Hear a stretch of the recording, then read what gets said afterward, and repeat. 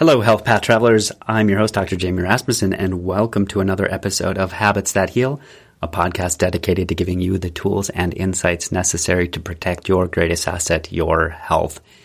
And today's episode is Don't Let Rigor Mortis Set in Early. In the last 50 years, your parents' approach to health has led to a 1,200% increase in chronic illness. Until the conversation around health changes, you can expect your results to be the same. If you're okay with a life filled with unnecessary suffering, tune out. If you're ready to break the cycle, let's get to work. In this episode, you will discover how to stay flexible and prevent premature aging. Right now, if I put you on the spot, could you touch your hands to the ground, keeping your legs straight? So bent straight down. Could you touch your hands to the ground? Could you touch your palms to the ground? It is part of our new patient evaluation, and so many people can't do it. Even kids. There's a lot of kids that cannot bend straight down, so at 90 degrees, and touch their hands to the ground. Why is this a problem? Because loss of flexibility leads to premature aging. So if a joint isn't going through its normal healthy ranges of motion, the old saying, if you don't use it, you lose it. Well, that's true. Your joints will actually start to rub abnormally. That's called abnormal biomechanics. And if they rub abnormally together, you're going to create inflammation in there. And if you have inflammation that lasts a while in your joints, that's called arthritis, and that's premature aging. And eventually that leads to bone spurs, and in some very severe cases, fusion of those joints. If you were to walk into a nursing home and see somebody that has their head way forward and they're way hunched over, you know, the ones that have like the Quasimodo hunchback, if you were to ask them to hold their head up and shoulders back, you know, just for even a second, they couldn't do it. And that's because they've moved into that late stage of aging. Things are probably pretty fused in there. But that was a progressive thing. Little by little becomes a lot. Little by little of bad postural habits and bad neurological firing patterns in the body led to a body that was hunched over and eventually fused that way. I want you to avoid that. So I'm going to share with you a couple really simple stretches that you should be doing every single day to help slow that down or to avoid that altogether. Because I want you to be that person who's in their 80s or 90s out playing golf, has great posture, very active, doesn't eek and creak getting out of bed. And if that's you right now and you're in your 30s or 40s and it hurts to get out of bed, what's it going to be like in 10 years or 20 years or 30 years if you live that long? We know that bad posture is highly associated with premature aging and risk of disability. I don't want any of that for you. So you got to keep getting adjusted so you're neurologically firing the right way, so your nervous system holds your body up and doesn't collapse in on itself because it's run out of energy.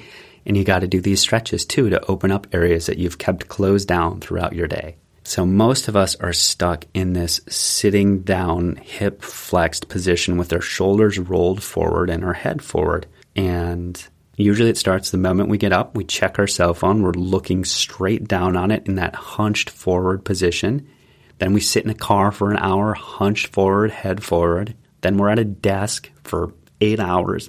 And then we go home, we do that on the way home.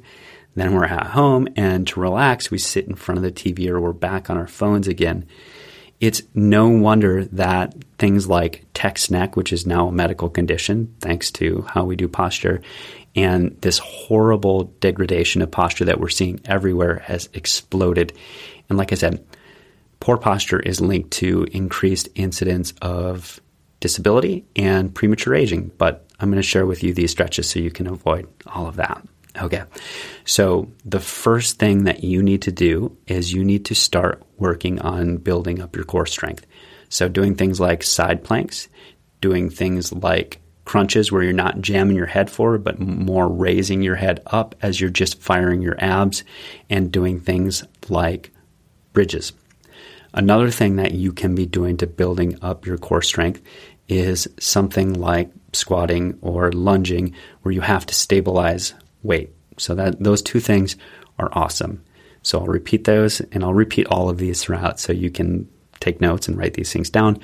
But safe crunches, side planks, bridges, also things like squatting and lunging will help build up a really solid core strength, which you need core strength because if you're going to hold your shoulders up over your knees and your hips and over your body, you need a core that can fire the right way.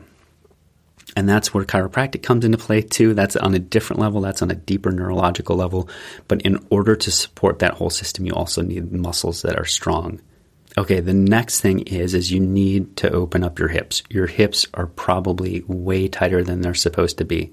Throughout most of our existence, humankind has been up and moving around, extending the hips by walking, running, climbing, even in our rest position, which is naturally a squat. So if you go to the zoo and you look at the monkeys or the gorillas, they're in a nice, beautiful, deep squat. Even little babies, when they go down to pick something up, or toddlers, they're in a deep squat. So that's actually supposed to be our resting position, is this deep squat. But we don't get in that position, so our hips tighten up over time. And when your hips get tightened, your hip flexors get tightened, that compresses your low back. So that comes into play too. A huge part of low back pain is actually hip flexors that are super, super tight and a core that's under firing. That's where physical therapists make a lot of their money, is off of the fact that people have tight hip flexors and certain things like glute med's under firing or the core is under firing. So what they do is they give you these exercises, which are great. Love it, love it, love it. And in fact, that's what I'm recommending that you do right now. But if you miss the neurological component, which is a lead domino, a muscle doesn't fire on its own. If the nerve's misfiring because of bad misfiring patterns over years, they're going to be right back in that physical therapist's office with the same complaint. So opening up the hip flexors, I'll let you guys look up stretches. Here's what I'm going to recommend. Since I can't show these to you, since I'm on a podcast, I recommend you going to YouTube and typing in hip flexor stretch. A few by name that I use an app called ROMWOD, or a program called ROMWOD. It's ROMWOD, and I love it. It's mindless. Every night I just pop that thing on. I think it's like $11 or $13 a month, something like that. But they have a bunch of variable different workouts where this person just walks you through it. There's free versions of this available on YouTube, and that's why I'm recommending you start with YouTube. Type in hip flexor stretch or hip openers. Those things are the next most important things that I want you to do.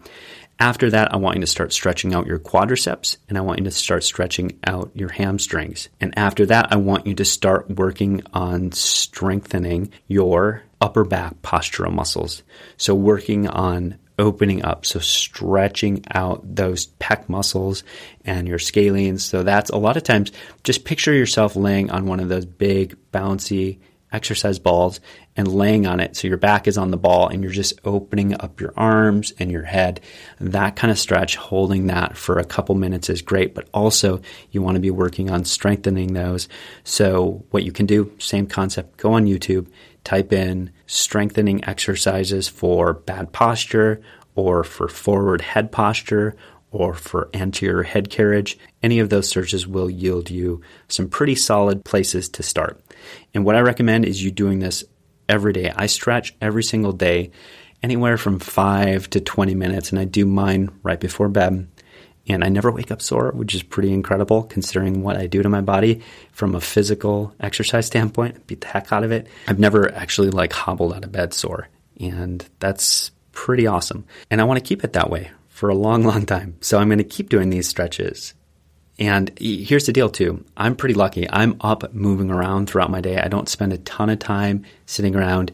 Most of my time spent sitting is when I'm here working on my computer. But even doing this podcast, I have a standing desk right now. So my hips are open.